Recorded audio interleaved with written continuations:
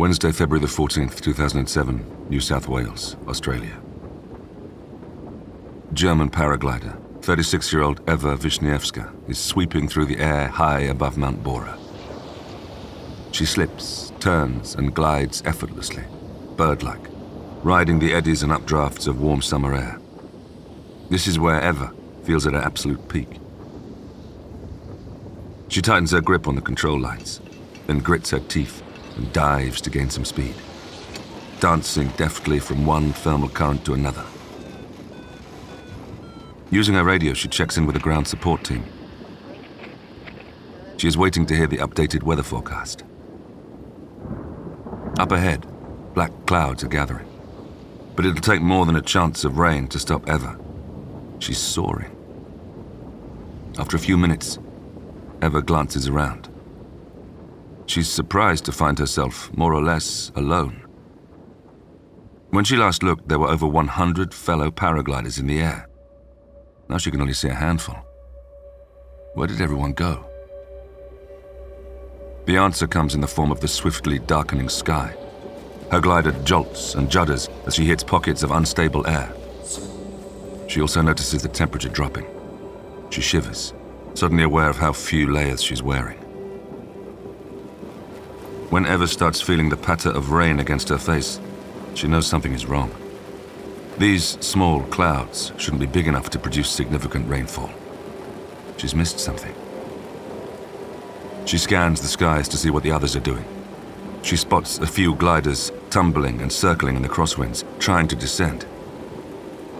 This is getting challenging, though it still feels like she has things under control. But then the rain turns to hail. It pelts her face, stinging her skin, and then the winds begin to batter her. Gripping tight to the lines which control the parachute, Eva uses all her strength to keep command of her wings. It's time to take evasive action. She tries to deploy an emergency descent maneuver, turning sharply earthwards. It's got her out of trouble before. But try as she might, she can't fight the elements. Suddenly, she's caught in a violent updraft. Sucked ever further away from the earth, the sky gets even darker, the weather still worsening. The wind carries her higher and higher. The climb ratio was still increasing, like 10 meters, 15 meters, 20 meters, and more. And I was really surprised. And I couldn't understand, why do I have such strong lift? My climbing didn't stop, and I got higher and higher, and I watched on my vario, and I could see I'm 5,000 meters high. Then I realized something is going wrong. And then I just said on the radio to my team leader, Stefan, I'm 5,000 meters high and I cannot do anything. I'm still climbing. The glider was collapsing and turning around, and I just tried to keep it open, and I thought, what's going on? Within mere minutes, Eva's dreamlike glide over Australia has turned into a nightmare. And now there's no doubt that she is fighting for her life.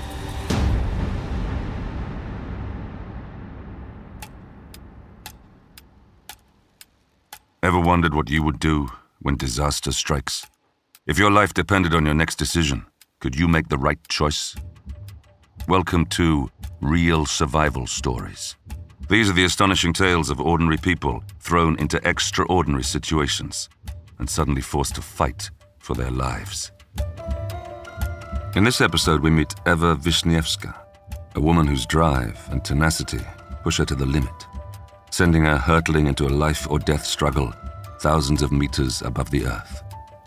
I was thinking about my parents, and I knew I have to calm down. And I started to pray, if there is a God. I just said, please help me.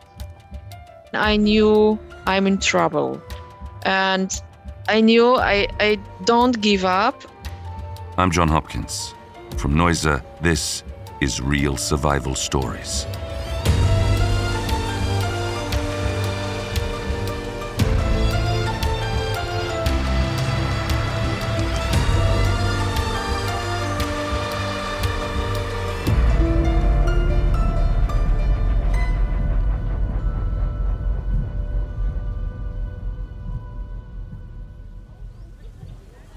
It's February 2007, and Eva is excited to be in New South Wales for the World Paragliding Championships. It's the culmination of a dream that began 16 years earlier.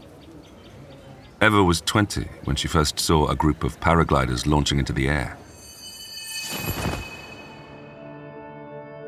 She was fascinated by the ease with which they soared upwards, using only the lightest touch of the controls of their parachutes.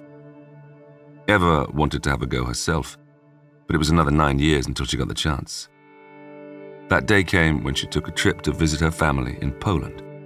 Her brother suggested they take a paragliding course together. Why not? She agreed and was soon hooked. When I first time make like a exercise, just pulling the glider above the head and then making few steps, and I could feel like something is lifting me, and I lost the ground. I was like maybe 1 meter above the ground, but it was incredible. Like, wow, I got some wings. And this was really a feeling I knew I will love it. Athletic and authoritative, Eva not only looks the part, it's clear to everyone that paragliding is her life passion. She's extremely good at it too. In fact, within 4 years of starting, she becomes one of the world's top-ranked professionals. She has a win at the German Paragliding Championship and numerous World Cups under her belt. For Eva, the lure of the sport is about pushing boundaries, taking calculated risks and forcing herself to stay at the top of her game. That means winning more and more competitions. Now, aged 36, she has her sights set on victory in the World Championships in Australia. When I first began to compete, I have won almost each competition I started. So it was very surprising me.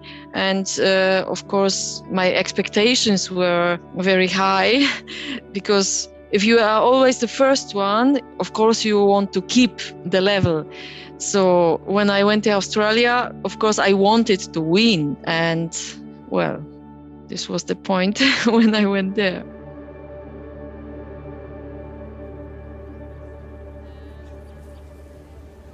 And so, on a hot February morning in 2007, Eva finds herself standing on the hilly ridge of Mount Bora. Below her, stretching away far into the distance, is a yellow-orange landscape peppered with green scrub. Mount Bora is 6 hours north and inland of Sydney, in the New South Wales interior. It's beautiful here and sparsely populated. But the nearest town, Manila, has been a hive of activity for the last few days. And now, gathered on this ridge with Eva, are 149 of the best paragliding pilots in the world. Today's event should be taxing, but it is actually something of a warm-up. This is an open competition in which the pilots will compete to cover the greatest distance and stay in the air as long as possible. It's an opportunity to train for the World Championships proper in a few days' time, to learn the terrain and assess the opposition.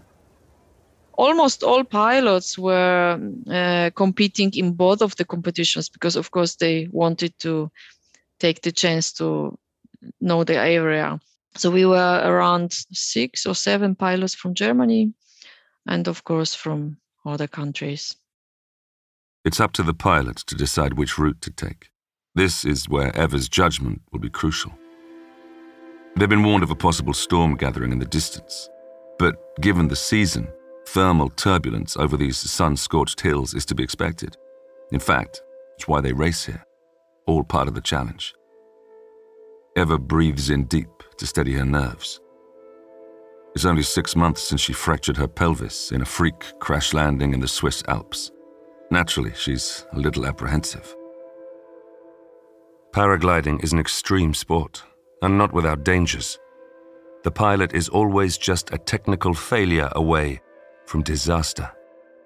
If it collapses mid-flight, their majestic parachute will become nothing more than a useless piece of canvas. But it's still considered to be pretty safe. It has an accident rate of between 120 and 360 for every 100,000 jumps. Eva was unlucky to experience such a significant injury. Eva stays focused on the task at hand. She doesn't allow herself to think about the crash, the loss of control. She tries not to fixate on the memory of the mountain peaks rushing up to meet her. She'd be desperately unlucky, statistically speaking, to have another accident so soon. At 11:30 a.m., the pilots start taking to the air. The territory around Mount Bora is perfect for the sport. The excellent updrafts here are produced by the small hills and ridges dotted around the flatlands below. Though only 800 meters tall, Mount Bora is one of the highest points in the area. It houses 4 different launch sites. This allows paragliders to take to the air whatever the wind direction. Today, the pilots are all focused, but the atmosphere is jovial. Paragliding is very individual because we have a team, we have some friends, but actually everybody's alone with his glider, and we have the team results, but anyway, everybody's flying like for himself. So we have very nice community, we are all friends, and even we are competing against each other. After the flight, everybody's really in good mood. We have many parties and everything, so it's really nice. Stood on the ridge, despite the miles of outback stretching all around her, Eva's eyes are fixed on the sky. Unlike, say, skydivers, paragliders don't need the use of a plane to get into the air. Instead, to begin liftoff, they look for rising columns of hot air, also known as thermals. Paragliders can ascend one of these updrafts, and then, once airborne, they can use prevailing winds to move from one thermal to another. The German team has decided to hold back while they watch the other competitors climb on these bubbles of rising air. It's an excellent tactic, as it allows them to interpret the weather more fully, learning from their rivals' mistakes and informing their choice of which route to take. Our task is to find the thermals, so then we can climb, make altitude, and then we can fly a distance. And of course, flying, we lose the altitude, so we have to find the next thermal to climb again. And if there are some pilots, you can see already, okay, this one is climbing faster, so I go to this thermal. This decision of the German team to delay isn't without consequences, however. Word comes through on the radios that the storm warnings have become more serious. But at this point, the bad weather is still 20 kilometers in the distance and not due to break until later that afternoon. It's a judgment call. Poor weather is unpredictable, but on the other hand, the incoming rain clouds will also provide stronger thermals, allowing the paragliders to potentially fly greater distances. Finally, at 12:30 p.m., with over 100 gliders already in the air, the German team decide to launch. Eva makes a final check of her electronic equipment. Her GPS system will allow her to verify that she's passed target waypoints. Her variometer will track her altitude. She also has a two-way radio to keep in touch with the ground crew. She'll be relying on team leader Stefan Mast to give updates on the weather and course conditions. Heart pounding, from the back of the group, Eva watches her teammates rush towards the edge of the ridge. It's her turn next. Her parachute is lying flat on the ground. A quick pull on the controls, and it's in the air above her. Everything's looking good. She can hear cries of encouragement from the ground crew. Focused, she turns and jogs towards the ridge. 1, 2, 3. She's at the edge, and Eva leaps into the void. She's airborne.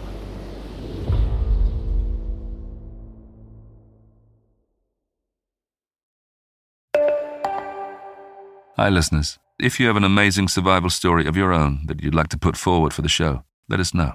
Drop us an email at support@noiser.com. That's support@noiser.com. I'm historian Ruth Goodman, host of Noiser's newest podcast, The Curious History of Your Home. I've spent my life investigating the hidden history of everyday objects. The vacuum cleaner in your cupboard, sleek and compact today, but when it was invented, it was literally powered by horses and took 4 to 6 people to operate. The minty fresh toothpaste by your sink. Well, if you lived in ancient Greece, you'd be washing your teeth with ground-up bones and oyster shells. Double-glazed windows? We owe those to a French king's odd fascination with oranges. The Curious History of Your Home explores the extraordinary in the ordinary. Listen to The Curious History of Your Home each Tuesday, wherever you get your podcasts. From award-winning podcasters Noiser, The Curious History of Your Home.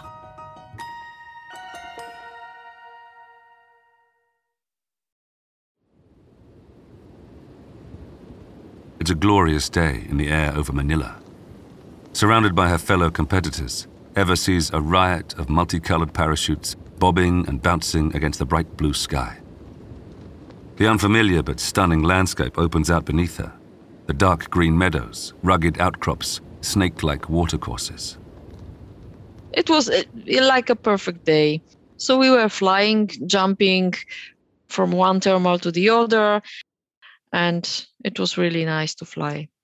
We have speed like 35, 40 kilometers per hour. So the wind noise is like when you're on a bicycle driving quite fast. So you can feel the wind. So it was just nice, warm, and great air. But around 3 p.m., after 2 hours of flying, those crystal clear skies are beginning to darken. Soon, slate-grey clouds start to block Eva's way, reducing visibility. Eva isn't too concerned. She's confident she has the skills to cope with the weather, whatever it might throw up. There was really no worry about the weather. And when we were just flying to the north, the clouds were growing bigger and bigger, so we could see there is movement in the air, so the clouds were growing, and we know we have to look also behind us and just observe what's going on. And at some point the clouds seemed to grow together, and my thoughts were like, okay, it's far away and we are flying away from this big cloud. So, of course, I could see the danger, but I was thinking, okay, it's far enough. So I didn't think to go to land. Not everyone shares Eva's confidence. While the early pilots have been able to pass through the clouds unharmed, dozens of competitors around her decide to cut their losses and return to Earth. Eva's teammate and friend, Andreas Malecki, is about 1 kilometer behind her. He decides that the conditions are becoming too risky. He radios through that he's abandoning the flight. But Eva is still relaxed. She resolves to fly around the growing cloud system. She can see 10 or so pilots nearby being buffeted by the wind, but she's confident that, if needs be, she can either push through the bank of clouds or fly above them. She's not alone. As she takes this course, 2 other pilots go with her, aiming straight for the mass of dark clouds ahead. Gerold Armestead, an Austrian friend of hers, and Herr Zhongpin, a member of the Chinese team. This is where the race could be won or lost. I was preparing to fly around the cloud because I knew when I fly below the next cloud, it's going to suck me into the cloud. So I just turned a little bit to the left and wanted to pass by the cloud. But suddenly I got strong lift. I was a little bit surprised because I was not exactly below the clouds, and it started to take me up like with 3.5, and even then more, like 4 meters per second. And I was really surprised. My climb ratio started to grow, and it was like 5 meters per second, and it was faster and faster. And I knew, wow, I have to do something. Storms in New South Wales can take shape with little warning, and at any time, whatever the season. But the Southern Hemisphere's summer months of December through February see increased occurrences of strong winds, hail, and heavy rain. These turbulent weather systems usually develop slowly over a few hours. But on this February afternoon, the rain clouds are forming much faster than usual. Within minutes, they grow, seemingly out of nowhere, then merge into huge, dark configurations. From her position in the sky, Eva cannot see it, but a new cloud formation is taking shape around her. A larger cumulonimbus, a towering, anvil-shaped cloud. This is the beginning of a storm cell, an air mass in which updrafts and downdrafts swirl in consecutive loops. The narrow path that Eva is trying to navigate between two separate cloud systems is fast disappearing in front of her. As they merge, the cold air from both systems is mixing with hot air coming up from the ground and causing a massive thermal uplift. Suddenly, Eva is sent hurtling upwards. Despite her years of experience, Eva can't control the parachute. And then, the utterly horrifying realization. Clear and unavoidable. She's being sucked right into the clouds. The point when I started really to think I'm losing the control, it was when it started to rain. Because I could see the cloud before I came closer, and it was not big. It was around 500 meters high, and usually it's impossible that from cloud like this there is coming rain. And I knew when it started to rain that something is wrong, and it was horrible, turbulent in the air. And when it even started to hail, then I knew I'm in trouble.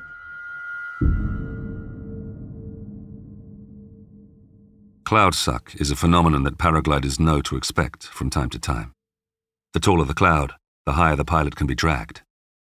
But this goes beyond standard cloud suck. Gigantic hailstones begin to smack into Eva's face. Trying not to panic, she initiates an emergency descent maneuver, spiraling. It's the safest way to lose height quickly. She brakes sharply on one side and shifts her weight in the same direction, pointing the glider to the ground. This should allow her parachute to lock into a tight rotation. It should deliver her downwards at speeds of 20 meters per second. The G-force exerted on a pilot during a spiral puts them under incredible stress. It's a last resort. Eva pulls desperately at the cords. So I started spiraling, which helps to calm down faster. But the climb ratio was even higher than my spiral ratio. So after, I don't know, maybe 2-3 minutes, I just gave up because I was turning so fast, trying really with all my possibilities to go down, but I quit. I knew I cannot. So I decided to try to fly away, to lose this lift. But after seconds, I got sucked into the clouds, so I couldn't see anything. It was like a very dark fog, and The glider was just turning and collapsing, and I was going up and up and up. The storm is pulling Eva upwards at over 30 meters per second. Still spinning wildly, she is hoovered up into the darkness above. She can't see anything, but assumes the two pilots who were with her must be nearby and must also be in trouble. Sudden flashes of lightning, blinding and deafening, rupture the darkness. Electric bolts of 30,000-degree white heat leap from cloud to cloud, briefly illuminating the maelstrom around her, revealing a blizzard of driving rain and hail. Aside from the prospect of being struck by lightning, Eva's thin clothes are only suited to the Australian summer on the ground. She's wearing 3/4-length trousers and a thin jacket. Up here, pounded by the elements, her lack of protective clothing alone could mean death. After a very short time, I was completely wet. It was horrible cold, and the hail was hitting me everywhere. And I just tried to hide a little bit with my hands, but I had to keep the glider open and to fly very active, so I couldn't. So I was really like, I jumped into the water. Everywhere was the rain and hail. So I was just freezing, and it was horrible. Eva shivers violently. Only her years of training help her keep calm. She knows that if she's very lucky, if she can only hang on, she might just be flung out the other side. I knew I'm in trouble, and I knew I don't give up. I was thinking about my parents, and I knew I have to calm down. And I started to pray, if there is a God. I just said, please help me. I have to calm down, safe. But glancing at her variometer, Eva sees that she is still climbing. And with every meter gained, the temperature continues to plummet. She has no choice but to keep her wings open. The worst thing that could happen would be for her parachute to collapse or be torn apart in the storm. That would see her hurtle to the ground. Then, out of nowhere, an unexpected moment of comfort amidst the chaos. Eva hears the faint crackle of her radio. It's her ground support crew calling her. She doesn't know what to tell them. All she can say is that she can see nothing and do nothing. The last time I used the radio, it was to say to our team leader that I'm 5,500 meters high, and after that, I couldn't. I mean, I was too busy to say anything, and shortly after that, around 7,000 meters, I could feel a very strong force like pulling me up. It was feeling like pushing me in my harness. My head was going to the back, and I felt like pushed in my harness, and the light just went off. I just lost consciousness.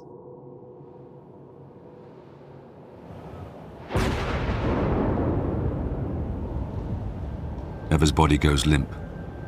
Her hands lose their grip on the command lines and drop away, flailing helplessly behind her. 7,000, 8,000 meters, still Eva rises. At this altitude, the air is thin and hard to breathe. Her temperature gauge reads -40 degrees Celsius. Eva is living on borrowed time.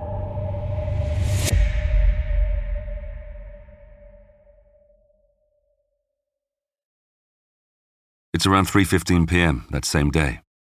Back on the ground, Eva's support team are on board their retrieval truck. Their job is to pick up the paragliders who have safely descended. But when they lose contact with Eva, the German team leader, Stefan, fears the worst. Again and again, they desperately call her on the radio, but there's no reply. Eva's Austrian friend, Andreas, has landed safely. He now passes the news along. This is the worst storm he has ever seen. The German team scour the surrounding flatlands, examining any spot where Eva might have come down. It's a huge area to cover. They can find no sign of her. She couldn't still be in the sky. Surely.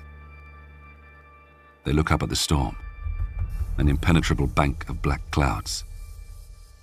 It's been 10 minutes since they lost Eva on the radio. Then 20 minutes, 30, 40. Time ticks by. Back up in the sky, still unconscious, Eva continues to soar upwards. Her body is limp, like a rag doll tossed about in the storm, but somehow her glider is still in one piece. Eva is now at 9,000 meters. She's higher than the summit of Mount Everest and well beyond what climbers call the death zone. She's approaching the cruising altitude of a jumbo jet, where cabins are pressurized and pumped with oxygen to keep humans alive. Hypoxia has set in. The oxygen levels present in Eva's tissues are too low for her body to sustain life. In order to protect her vital organs, her brain is in survival mode, keeping her blacked out. So Eva is mercifully unaware that she's still rising at 40 meters per second. She's reaching the limit of the troposphere, the boundary of the breathable atmosphere. Needless to say, no paraglider has ever flown to this altitude and survived. It's an unofficial world record.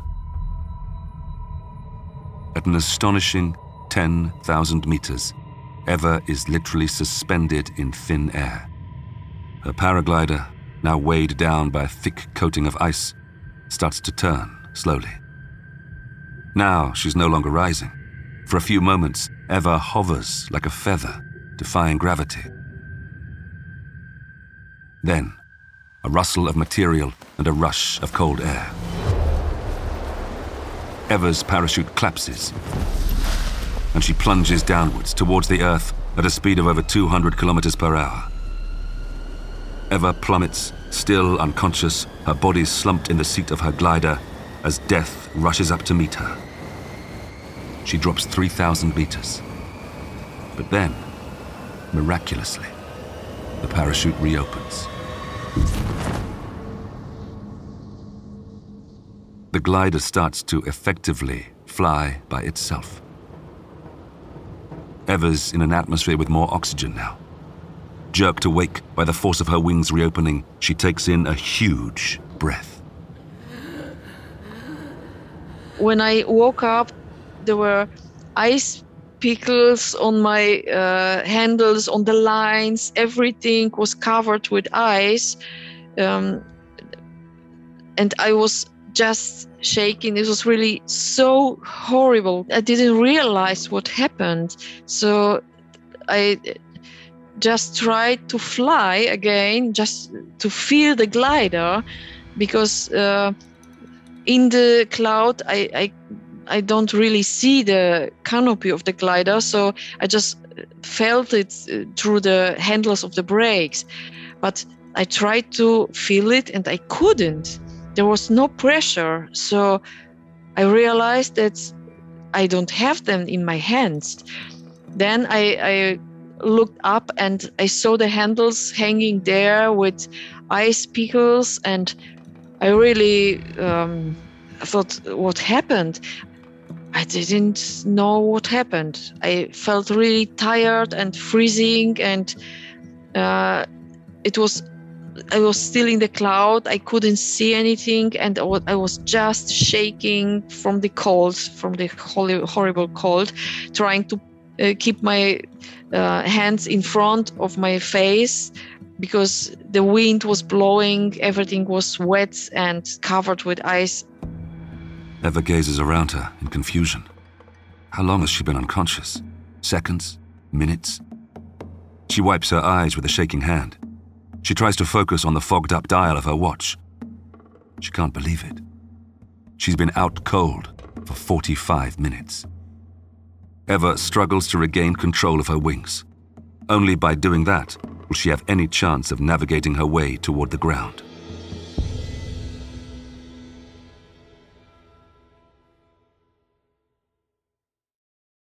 There's no way she should be alive. But even now, her ordeal isn't over. Eva is still at risk of being sucked back into the storm system. She harnesses all her skills, all her resolve, to circle downwards whilst avoiding updrafts. She can't yet see the ground, which means she can't get her bearings. She has no idea what's below her or how far she's travelled. Despite everything, her training kicks in. I didn't know how high I am, so I had to scratch my GPS to see the altitude, and I was still at 6,900 meters. So I knew I'm still in the clouds, still very high, and still everything can happen.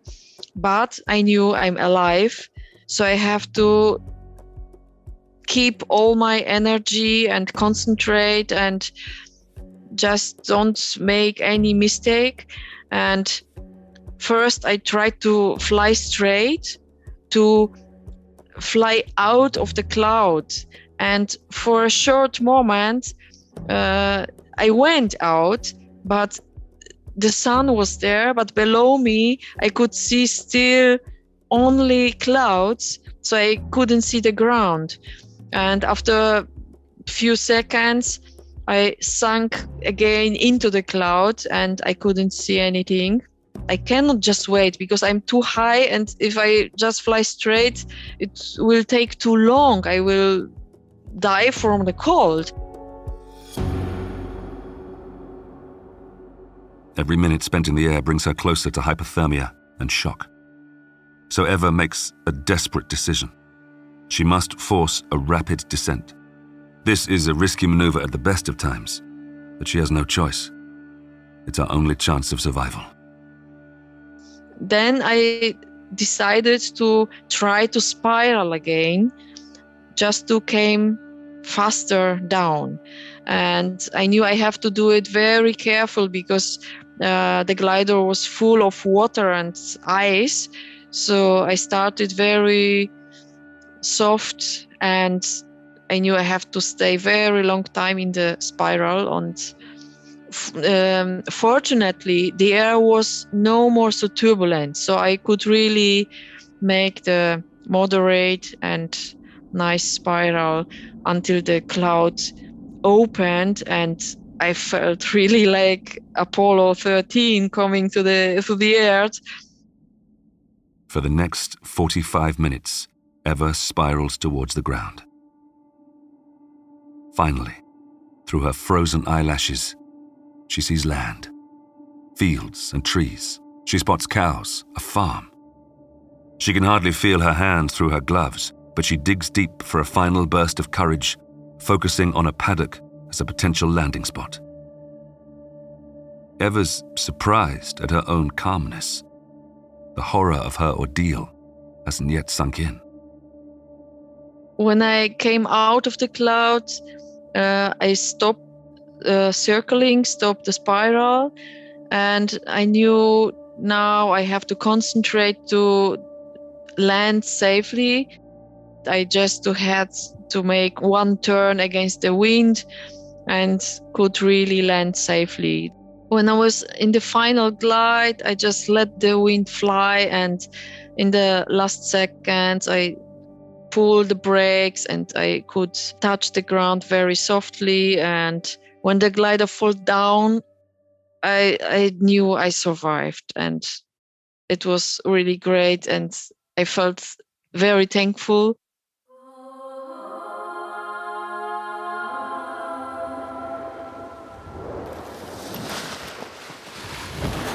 Incredibly, Eva makes a perfect landing.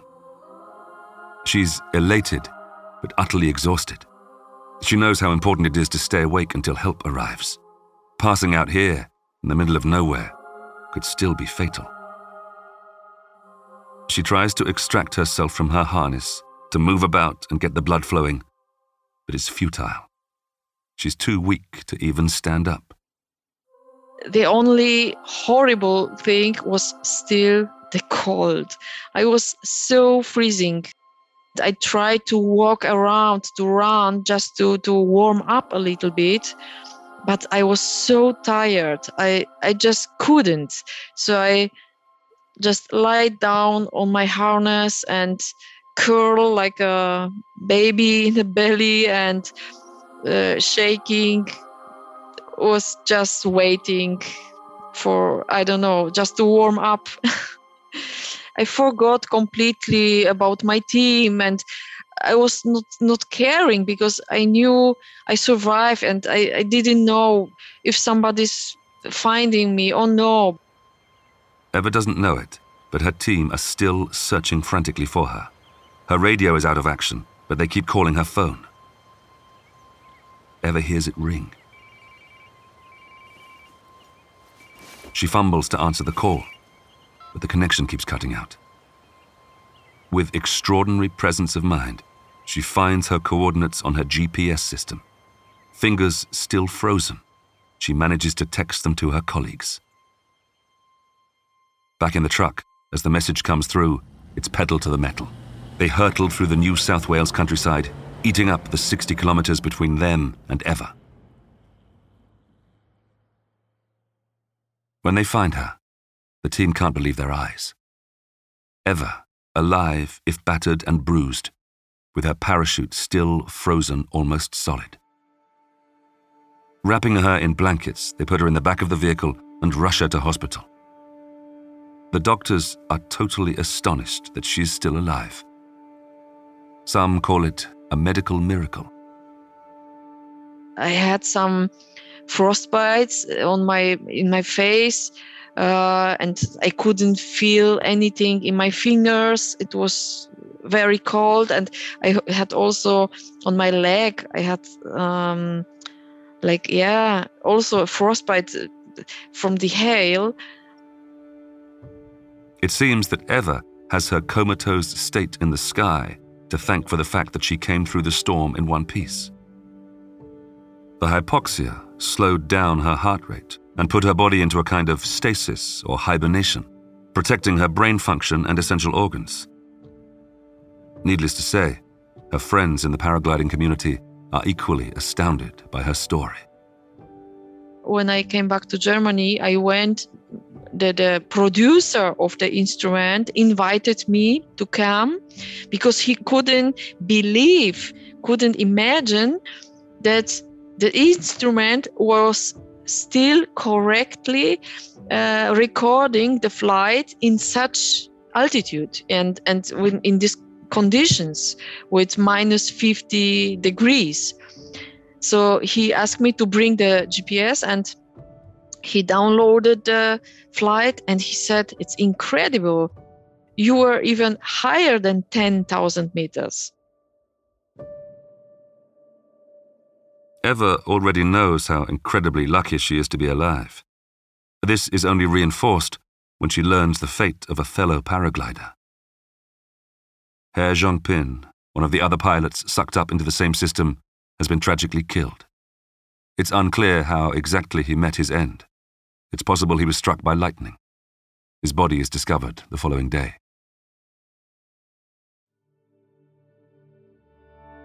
Despite everything she's been through, Eva is given a clean bill of health. It's hard to believe, but her experience hasn't put Eva off paragliding at all. She knows she can no longer win the World Championships, the reason she came here to Australia in the first place. But she is determined to take to the air one more time, just to prove she won't be defeated by fear. Just 1 week later, Eva returns to Mount Bora. Unsurprisingly, the media are out in force. And of course, it was one day before the Worlds started, and I wanted to participate in the competition. And well, when I took off again, it was, wow, beautiful. Almost like the first flight. I could really, feel, fantastic. Eva may be unscathed physically, but the memory of her colleague Herr Zhongpin will remain with her. It'll give her a new perspective on life and on competition. She resolves not to take unnecessary risks in the future. So I just gave like a promise to myself and to my parents that I will never risk again. And this was the most difficult point, because I was very ambitious. And of course, if I'm going to a competition, I want to win.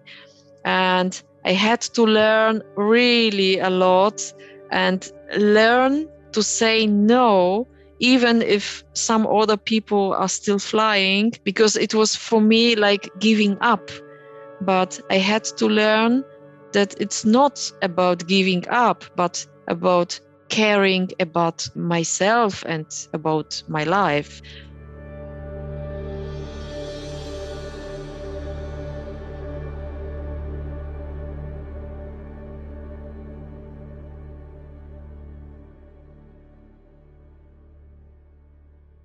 We hope you enjoyed this first ever episode of Real Survival Stories. Hit follow for weekly episodes. Next time, we meet Matt Lewis, a young Briton who goes looking for adventure in the remote waters of the sub-Antarctic and finds it. A rookie sailor, Matt joins the crew of a fishing trawler. His maiden voyage begins as the vessel sails out of Cape Town. But far out in the Southern Ocean, a polar storm will catch them all unawares. Stranded on the high seas, the lives of the crew will hang in the balance. And as the captain and first mate fail to act, it will fall to Matt to coordinate a last-ditch effort to abandon ship. That's next time on Real Survival Stories.